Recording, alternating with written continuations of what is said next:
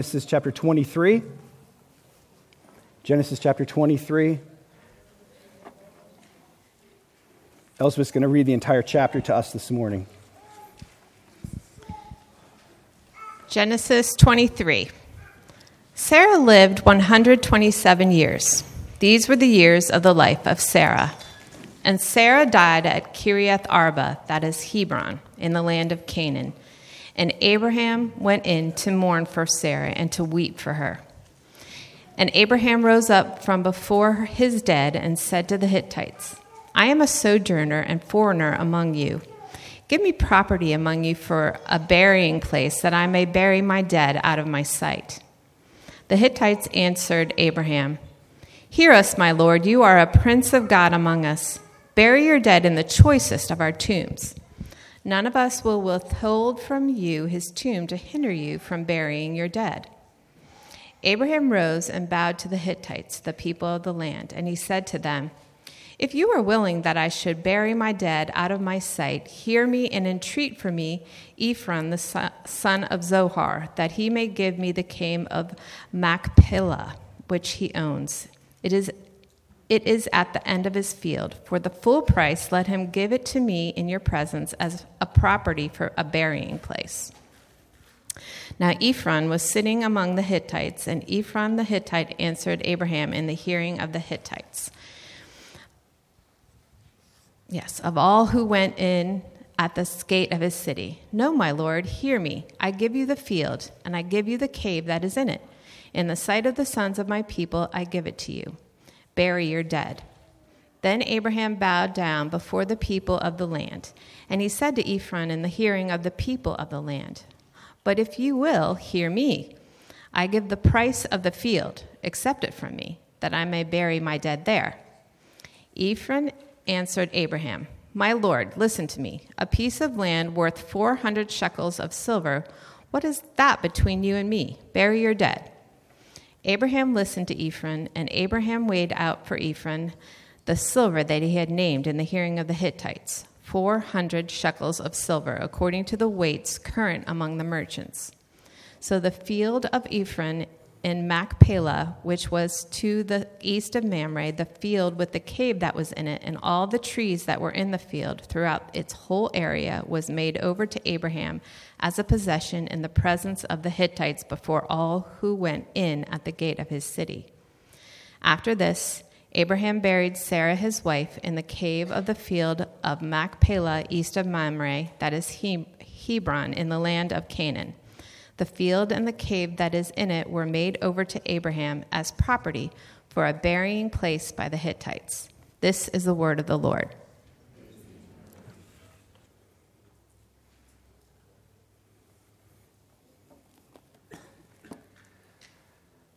Well, on behalf of Abraham and Abraham's family and Sarah's family, I want to thank you for coming today to this funeral and memorial service and burial for our dear friend Sarah.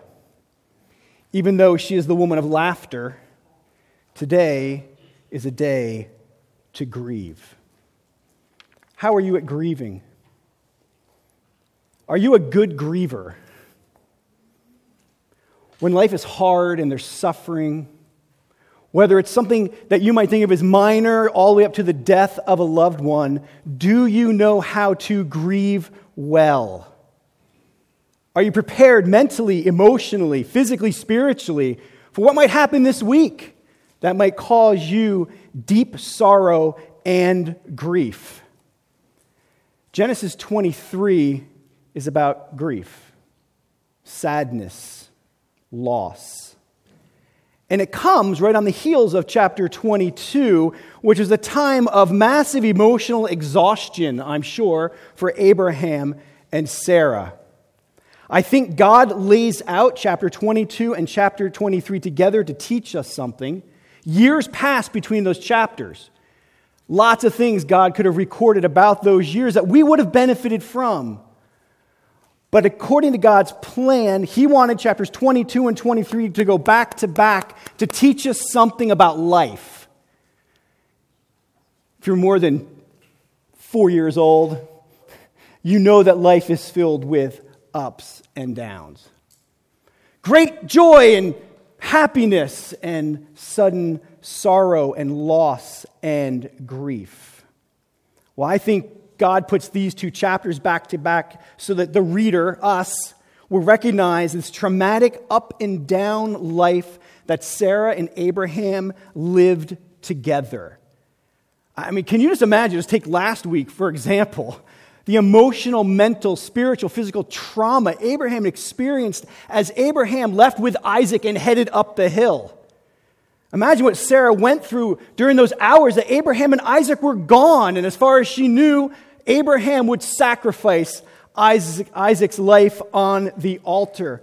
Imagine how Abraham must have been filled with horror, with fear, with weeping, with confusion, with physical trembling as he raised the knife. Imagine the process he had to go through when he heard what he thought was the voice of an angel telling him to stop, and then turning to see a ram stuck in the thicket. I mean, when he got home, it must have been hours, no days, no weeks of him and Sarah trying to process what had happened. I mean, certainly an event like that has to be traumatizing and has to give you much time to think about what you had just been through and to process it in a way that is helpful. I wonder how many naps Abraham and Sarah took just trying to emotionally recover. Or maybe they couldn't sleep at all from what they went through during that time. And this is just one example. I mean, I want to share the ups and downs of their life because your life probably mirrors their life in some ways. Maybe not as traumatic as theirs or dramatic, but nonetheless, we live lives that are up and down, up and down, up and down. So think about them. I mean, in chapter 12, they encounter God for the first time, and he promises them the land. Yet Sarah wanders and sojourns her entire life and never even gets a piece of the land until her death. God promises them a son, yet they experience 25 years of infertility. Twice, Sarah finds herself in the harem of a king, yet each time God rescues her, and they leave with more wealth than they came with. God promises them as many offspring as the stars in the sky, yet Sarah only dies with only one child.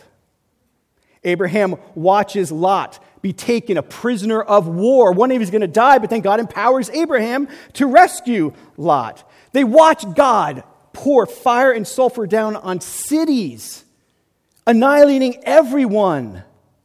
And then they see Lot get rescued, as well as his wife get turned to a pillar of salt. Imagine those conversations with Lot.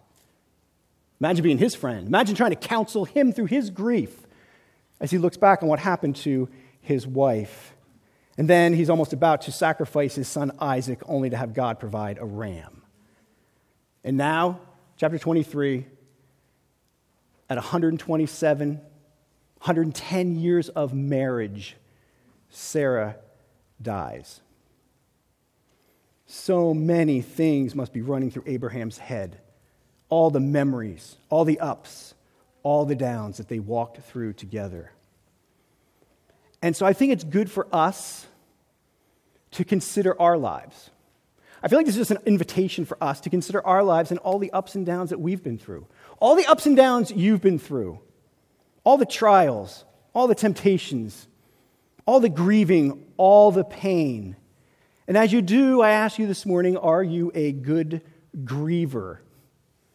Do you know how to grieve? Do you grieve well? So this story is about grief, and it can be divided into two pieces, and I'm going to spend more time on the first one than the second, but I'd like to divide it this way. Grief at the beginning of the story possesses Abraham, so that eventually Abraham will possess the land.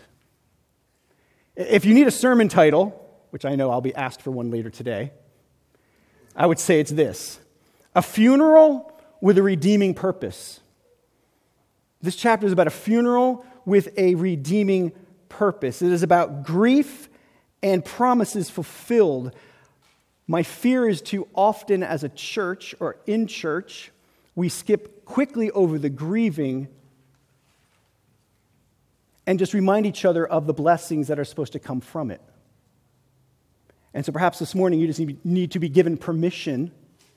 Maybe you need permission or not, to consider where you need to grieve, where you have been grieving, and if you really are grieving well.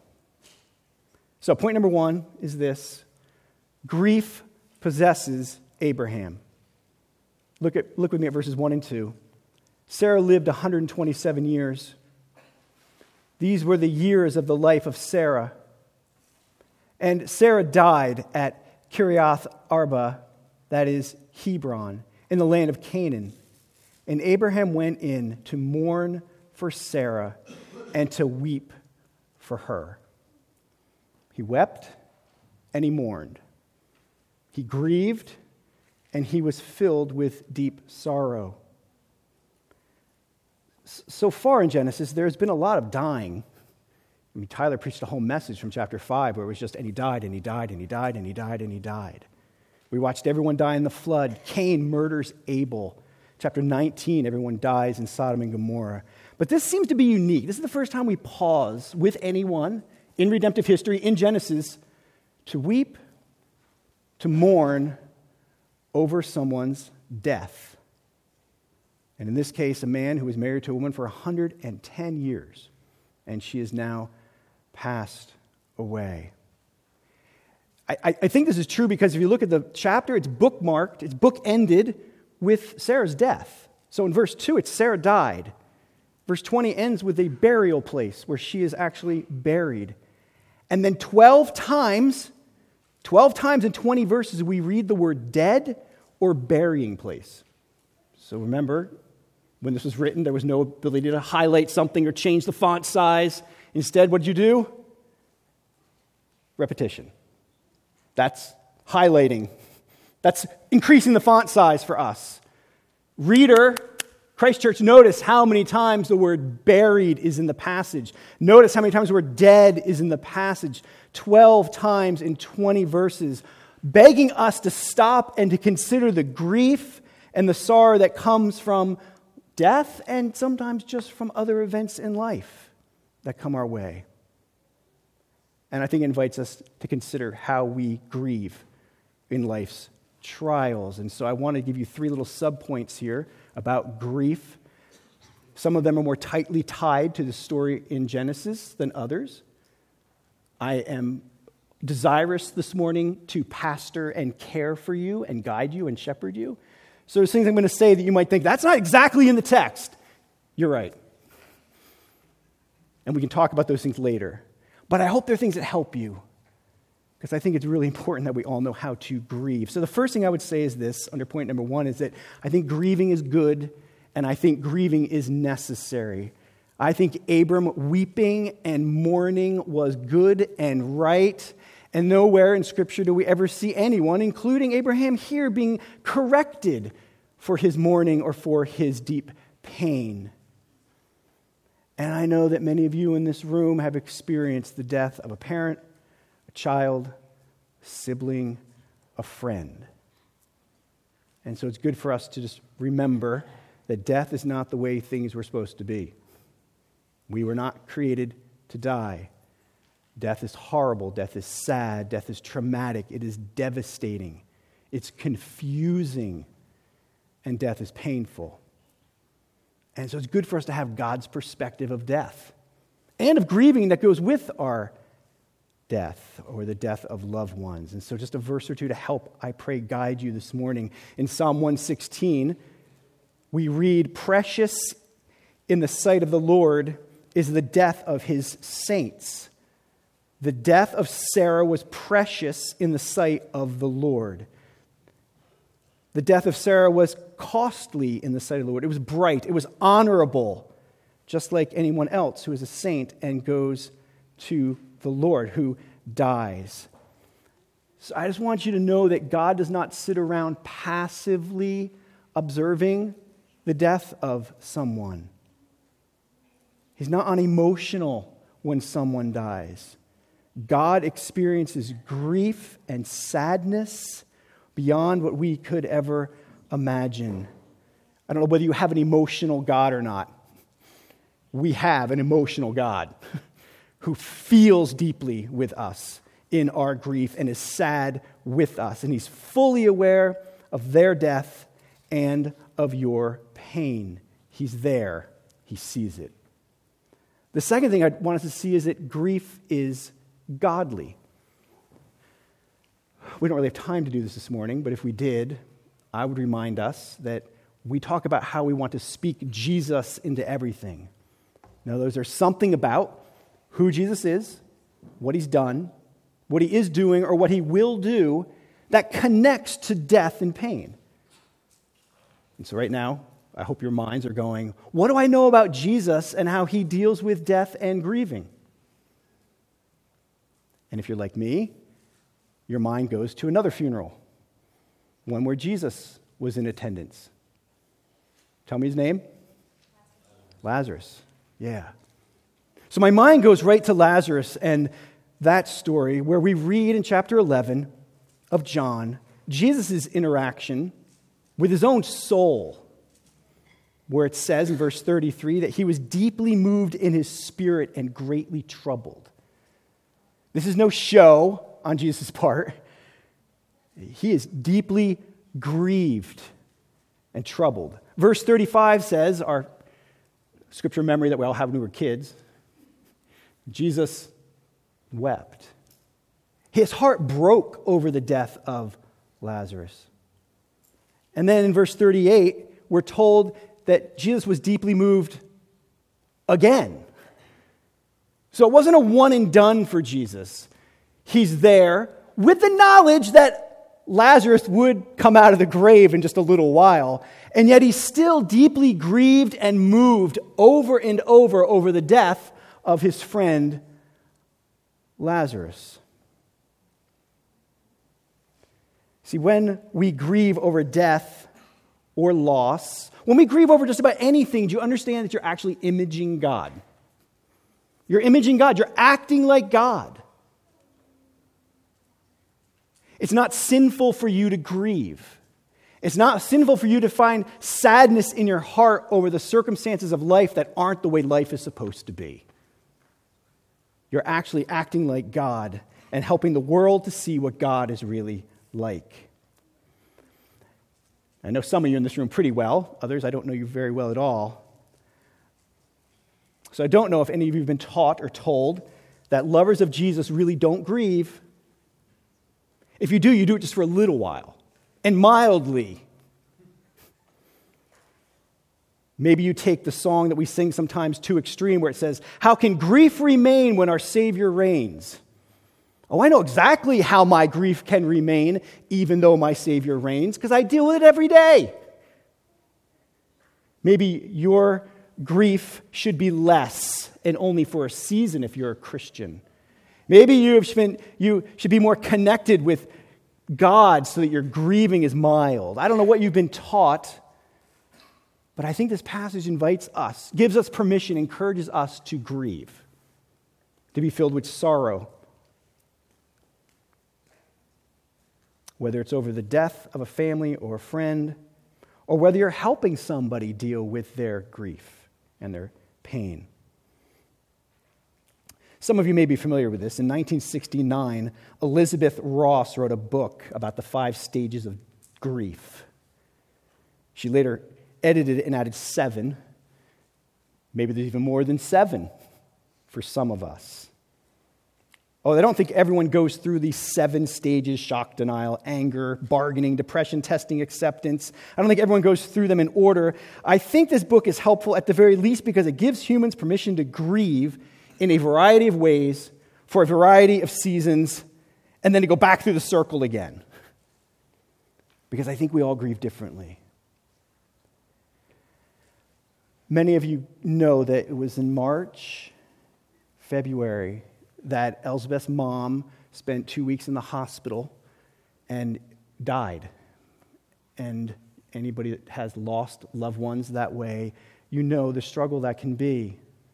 But what came out, not that it hadn't come out before, but it came out in just a brighter way, was how differently her and I grieve. And how easily that can bring conflict in a marriage. How come you're not grieving like I am? What is your problem? Stop grieving. So do you have permission to grieve? Do you know that grieving is okay? We had to work through different things because everyone grieves in different ways, for different seasons, at different times, with different intensity, and for different lengths of time. And listen, if you've lost a loved one, you will grieve until the day you die. Your grieving won't end. You will always grieve over the loss of a loved one. And there's other significant events in your life that you may never stop grieving from in different ways, in different intensity, until the day that you die. Grieving is a part of healing, and some grief will never stop this side of heaven. And so grieve. Be like God and grieve. And also help others to grieve, because I think a third thing we can learn that's not necessarily in the text here in Genesis is that I think grieving is a community experience. In other words, we need to help one another learn how to grieve. Husbands and wives, you got to help each other grieve and give each other permission to grieve. And help each other grieve in ways that are different than one another at different times than you grieve. Because we're all unique. You guys know Romans 12, where it says, weep with those who weep. The writer of Ecclesiastes says there's a season for everything, including a time for grieving and weeping. And I think it's something that we need to learn to do together. And I don't want to put people in categories because I don't think categories are often helpful, but I think there's some in this room that are more prone to grieve. There's others in this room that may be more prone to fixing. And when you put those two people together and the griever is grieving and the fixer is ready to fix, the griever can't grieve. And perhaps the fixer is grieving by trying to fix. And so those who are grieving need to be patient with the fixer. Either way, do you give the person who's trying to help you grace to grieve the way that God wants them to grieve? I think it's important for parents to keep this in mind. Parents, and we got kids that grieve over things at times we probably think are ridiculous to grieve over. So do we tell them, stop being sad over that, stop grieving over that, you shouldn't be grieving over that, you shouldn't be sad? Or do we enter into their grief? Even if it's silly, from an adult perspective, do we teach our kids, or we train our kids how to grieve? That grief's okay. Life's full of disappointments, trials, hurts, discouragements, failures. Are we walking with our children, letting them know that, yes, we all grieve, and we grieve in different ways, and it is okay to grieve? I hope we as a community can continue to grow together in helping each other grieve, giving each other permission to grieve, encouraging each other to grieve, letting someone grieve without trying to fix them or give them the magic Bible bullet, as if that'll give them the answer. I wonder how often we just need to sit with someone and just let them grieve. Say nothing. Arm on the shoulder. Listen. Sympathize. I hope we know how to grieve. Hope we can grow at grieving well and grieving together. Now, the second point that I think this passage teaches is not meant to overshadow the first part of the sermon.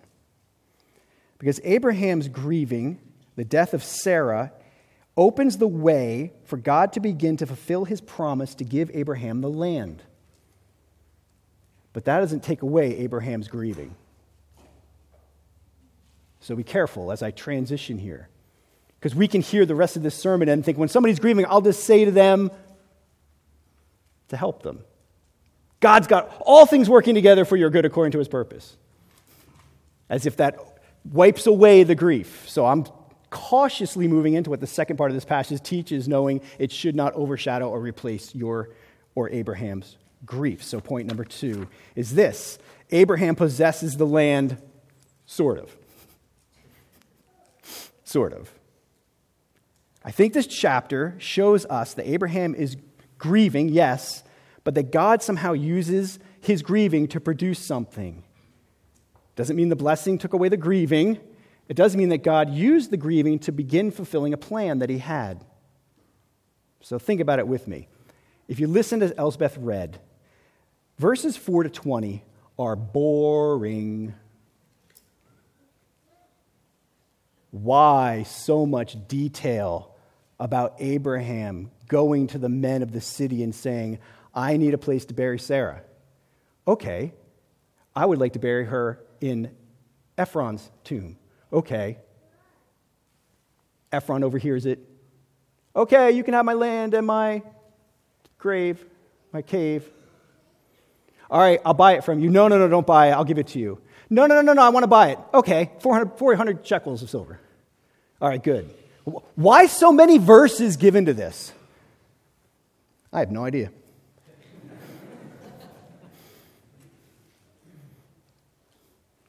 I have a hunch. 17 out of 20 verses are dedicated to this transaction of Abraham possessing the land. And if you look at verse 18, I think the word possession is supposed to capture our attention.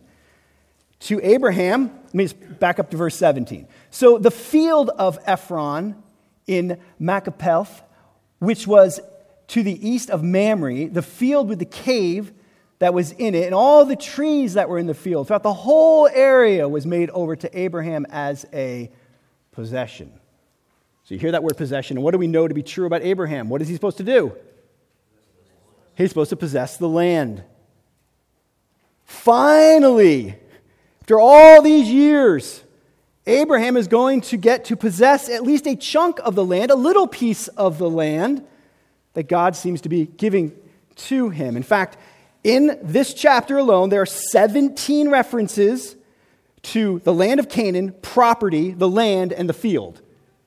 So once again, repetition is supposed to get our attention.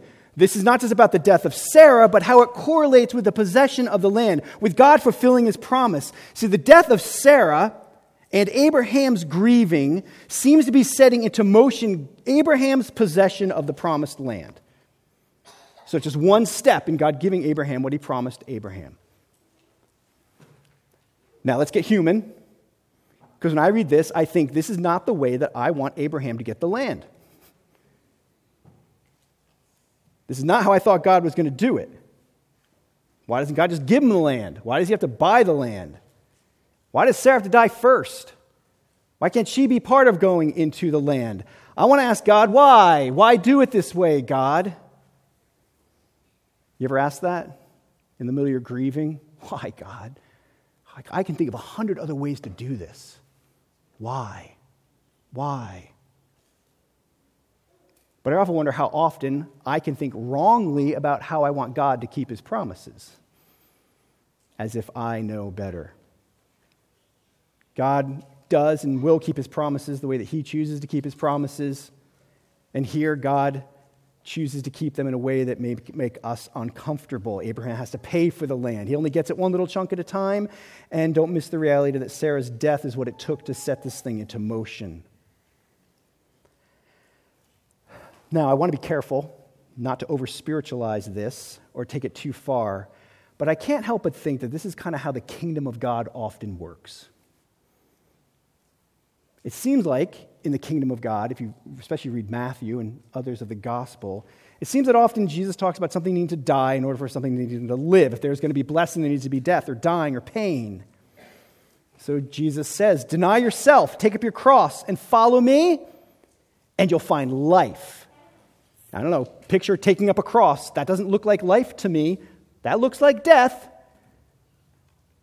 So it's flipped upside down. You've heard Jesus say, unless a kernel of wheat falls to the ground and dies, it remains only a single seed. But if it dies, it produces many seeds. So the principle seems to be that something dies before there's life. Suffering, sadness, grief often becomes a blessing and life. Again, not to wipe away your grief. But maybe at times, when God so inclines to let us see the reason for our grieving. There's something else here about Abraham's grief and the land and Sarah's death that I think we can learn. And that is that Abraham identifies himself as a sojourner. Did you catch that in verse 4? He he says to them very clearly, I am a sojourner and a foreigner among you. I think as a sojourner, Abraham is looking forward to a future land. And I can say that with confidence because the New Testament gives us commentary on this, which I'm grateful for because it helps us understand what's going on. How is Abraham at least beginning to deal with his grieving? What informs Abraham's grieving? And so in Hebrews chapter 11, we read this. By faith, Abraham obeyed when he was called to go out to a place that he was to receive as an inheritance. And he went out, not knowing where he was going. By faith, he went to live in the land of promise, as in a foreign land, living in tents with Isaac and Jacob, heirs with him of the same promise. For he was looking forward. He was looking forward to the city that has foundations, whose designer and builder is God. We take that verse 10 in again. He was looking forward. I almost imagine, I don't know how these things work together in Abraham's heart, but I can imagine Abraham weeping and grieving over the loss of Sarah, and at the same time, somehow simultaneously looking forward to the city that God is designing and building for him. Grieving, but looking forward. Grieving, but looking forward. It seems like Abraham had the ability to grieve and to look forward. That in his reality, his worldview, he was radically impacted by the death of his wife, at the same time looking forward to a city that God was building for him. He knew that this earth was not his home. He was a sojourner. And I think that helps us as we try to live our lives on this earth. See, ultimately, I don't think Abraham ever believed that he and Sarah would settle down in the promised lands for hundreds of years of enjoyable retirement. Golf, shopping, restaurants. What's categories for Abraham? He was looking forward to another land, to another place. And somehow that informed his grieving. So I ask you this morning, grieve well.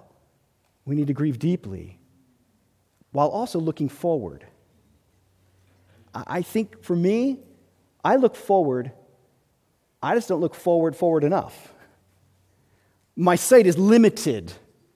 Instead of looking to the land that my builder and designer is building, I look to this land, hoping that God will just keep pouring out the blessings here, and I stop short of looking at the blessings that are yet to come. We can look forward to finishing school, getting a job, getting married, having kids, moving into a new house, getting a new car, finally getting over the sickness. We can look forward to vacation, to retirement. In fact, we can let our hearts, even our imaginations and fantasizing run wild as we look forward to all the things we'd like to see happen on this earth, but then we stop and we don't let our minds go beyond the time that our feet will be touching the earth. Is it possible that our grieving, which is good and we need to continue in, is somehow formed or shaped or informed when we realize that there's something else coming? When we look forward, and not just forward. Of all the things you are, and you are a child of God, you are dearly loved, you are a saint, you are also a sojourner. Meaning you're just passing through. You're just passing through Mount Airy. You're just passing through Woodbine. You're passing through Damascus. You're passing through your town, headed on to another location.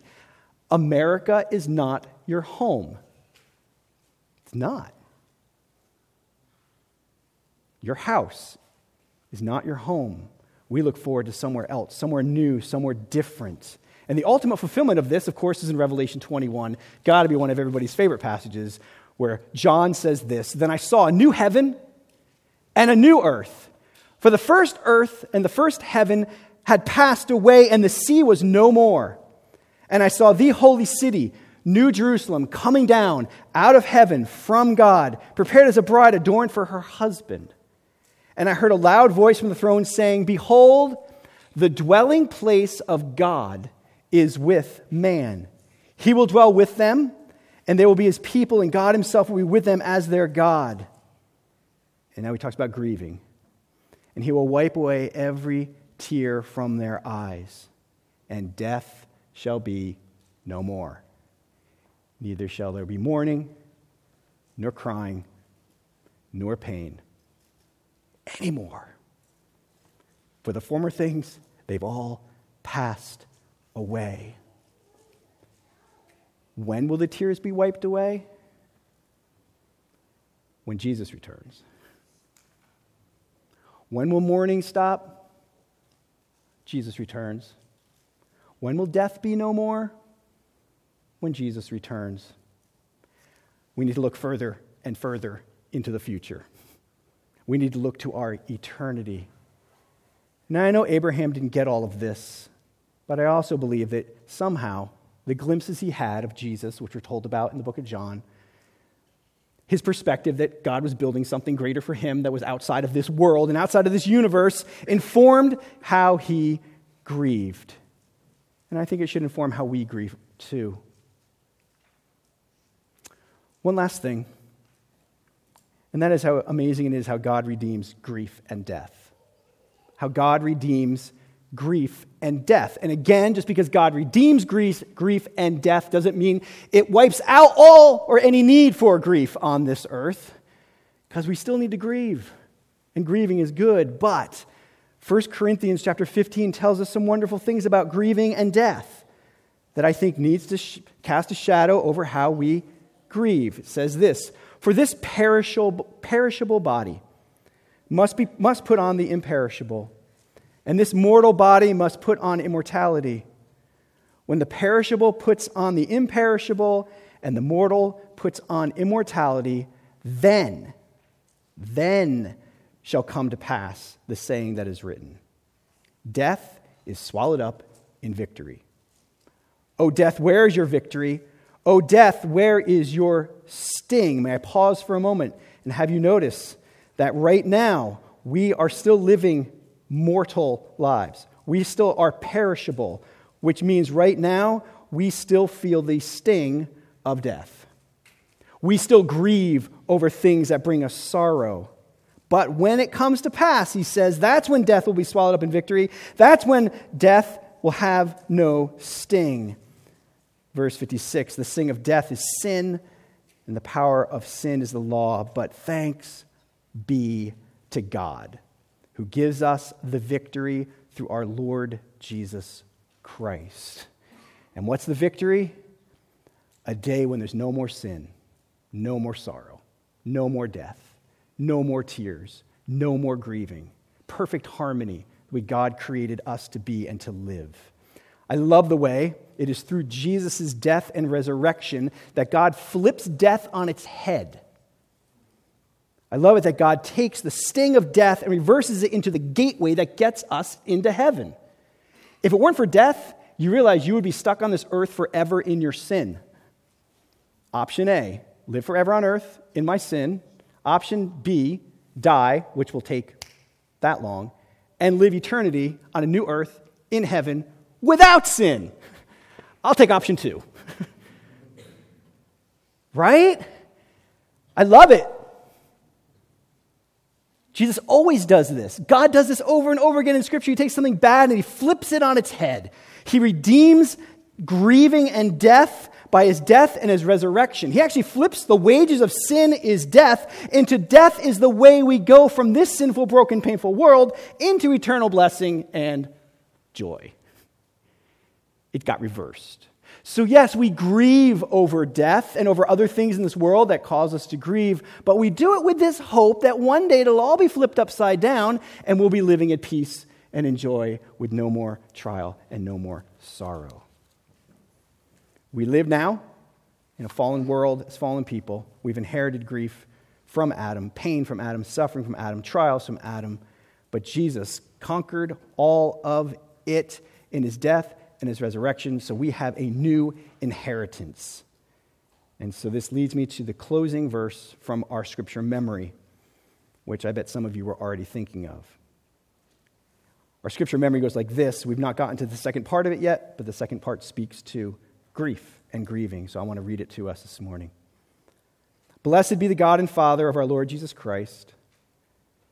According to his great mercy, he has caused us to be born again to a living hope through the resurrection of Jesus Christ from the dead, to an inheritance that is imperishable, undefiled, and unfading, kept in heaven for you. So no more death, no more rotting away, no more pain, no more suffering, perfect inheritance kept in heaven for you, who by God's power are being guarded through faith for a salvation ready to be revealed in the last time.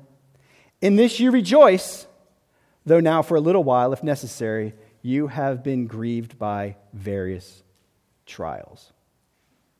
So grieving, but hopeful.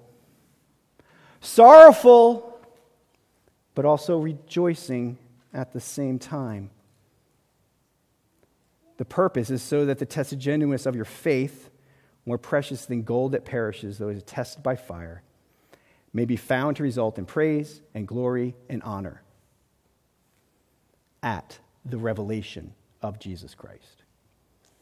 The day that he is revealed, your trials of various kinds that you grieve and suffer through will somehow bring praise and honor and glory to Jesus. If you have the Spirit of God living in you, I know that deep in you burns one desire, and that is everything you think, do, and say would result in praise, honor, and glory at the revelation of Jesus Christ. Even your grieving is meant to bring praise and honor and glory at the revelation of Jesus Christ.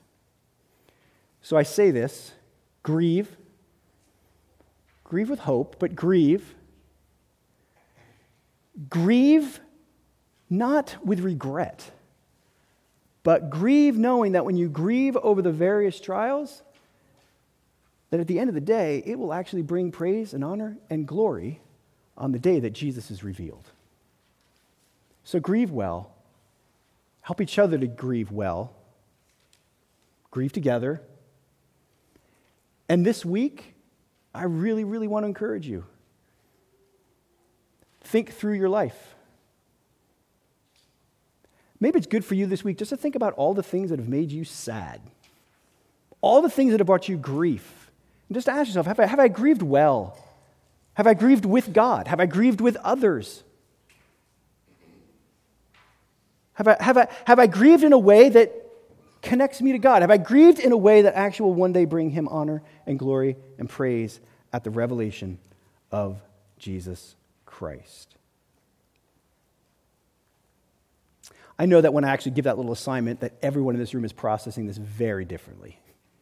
Some of you, grief is right here. I mean, it's there. And for others, grief might seem more distant. And it's not my desire to dig up distant past grieves, but it is my desire to help you process all the pain and the suffering that you've been through with freedom and hopefully in a context that is safe and encouraging. And so if you have grieved alone and need to grieve with others, I want to encourage you to do that. I'm sure you have friends, family that you can grieve with.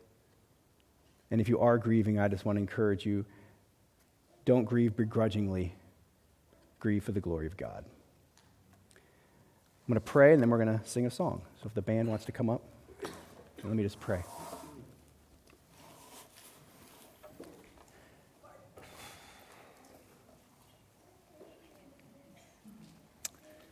Holy Spirit, I ask that you would help us.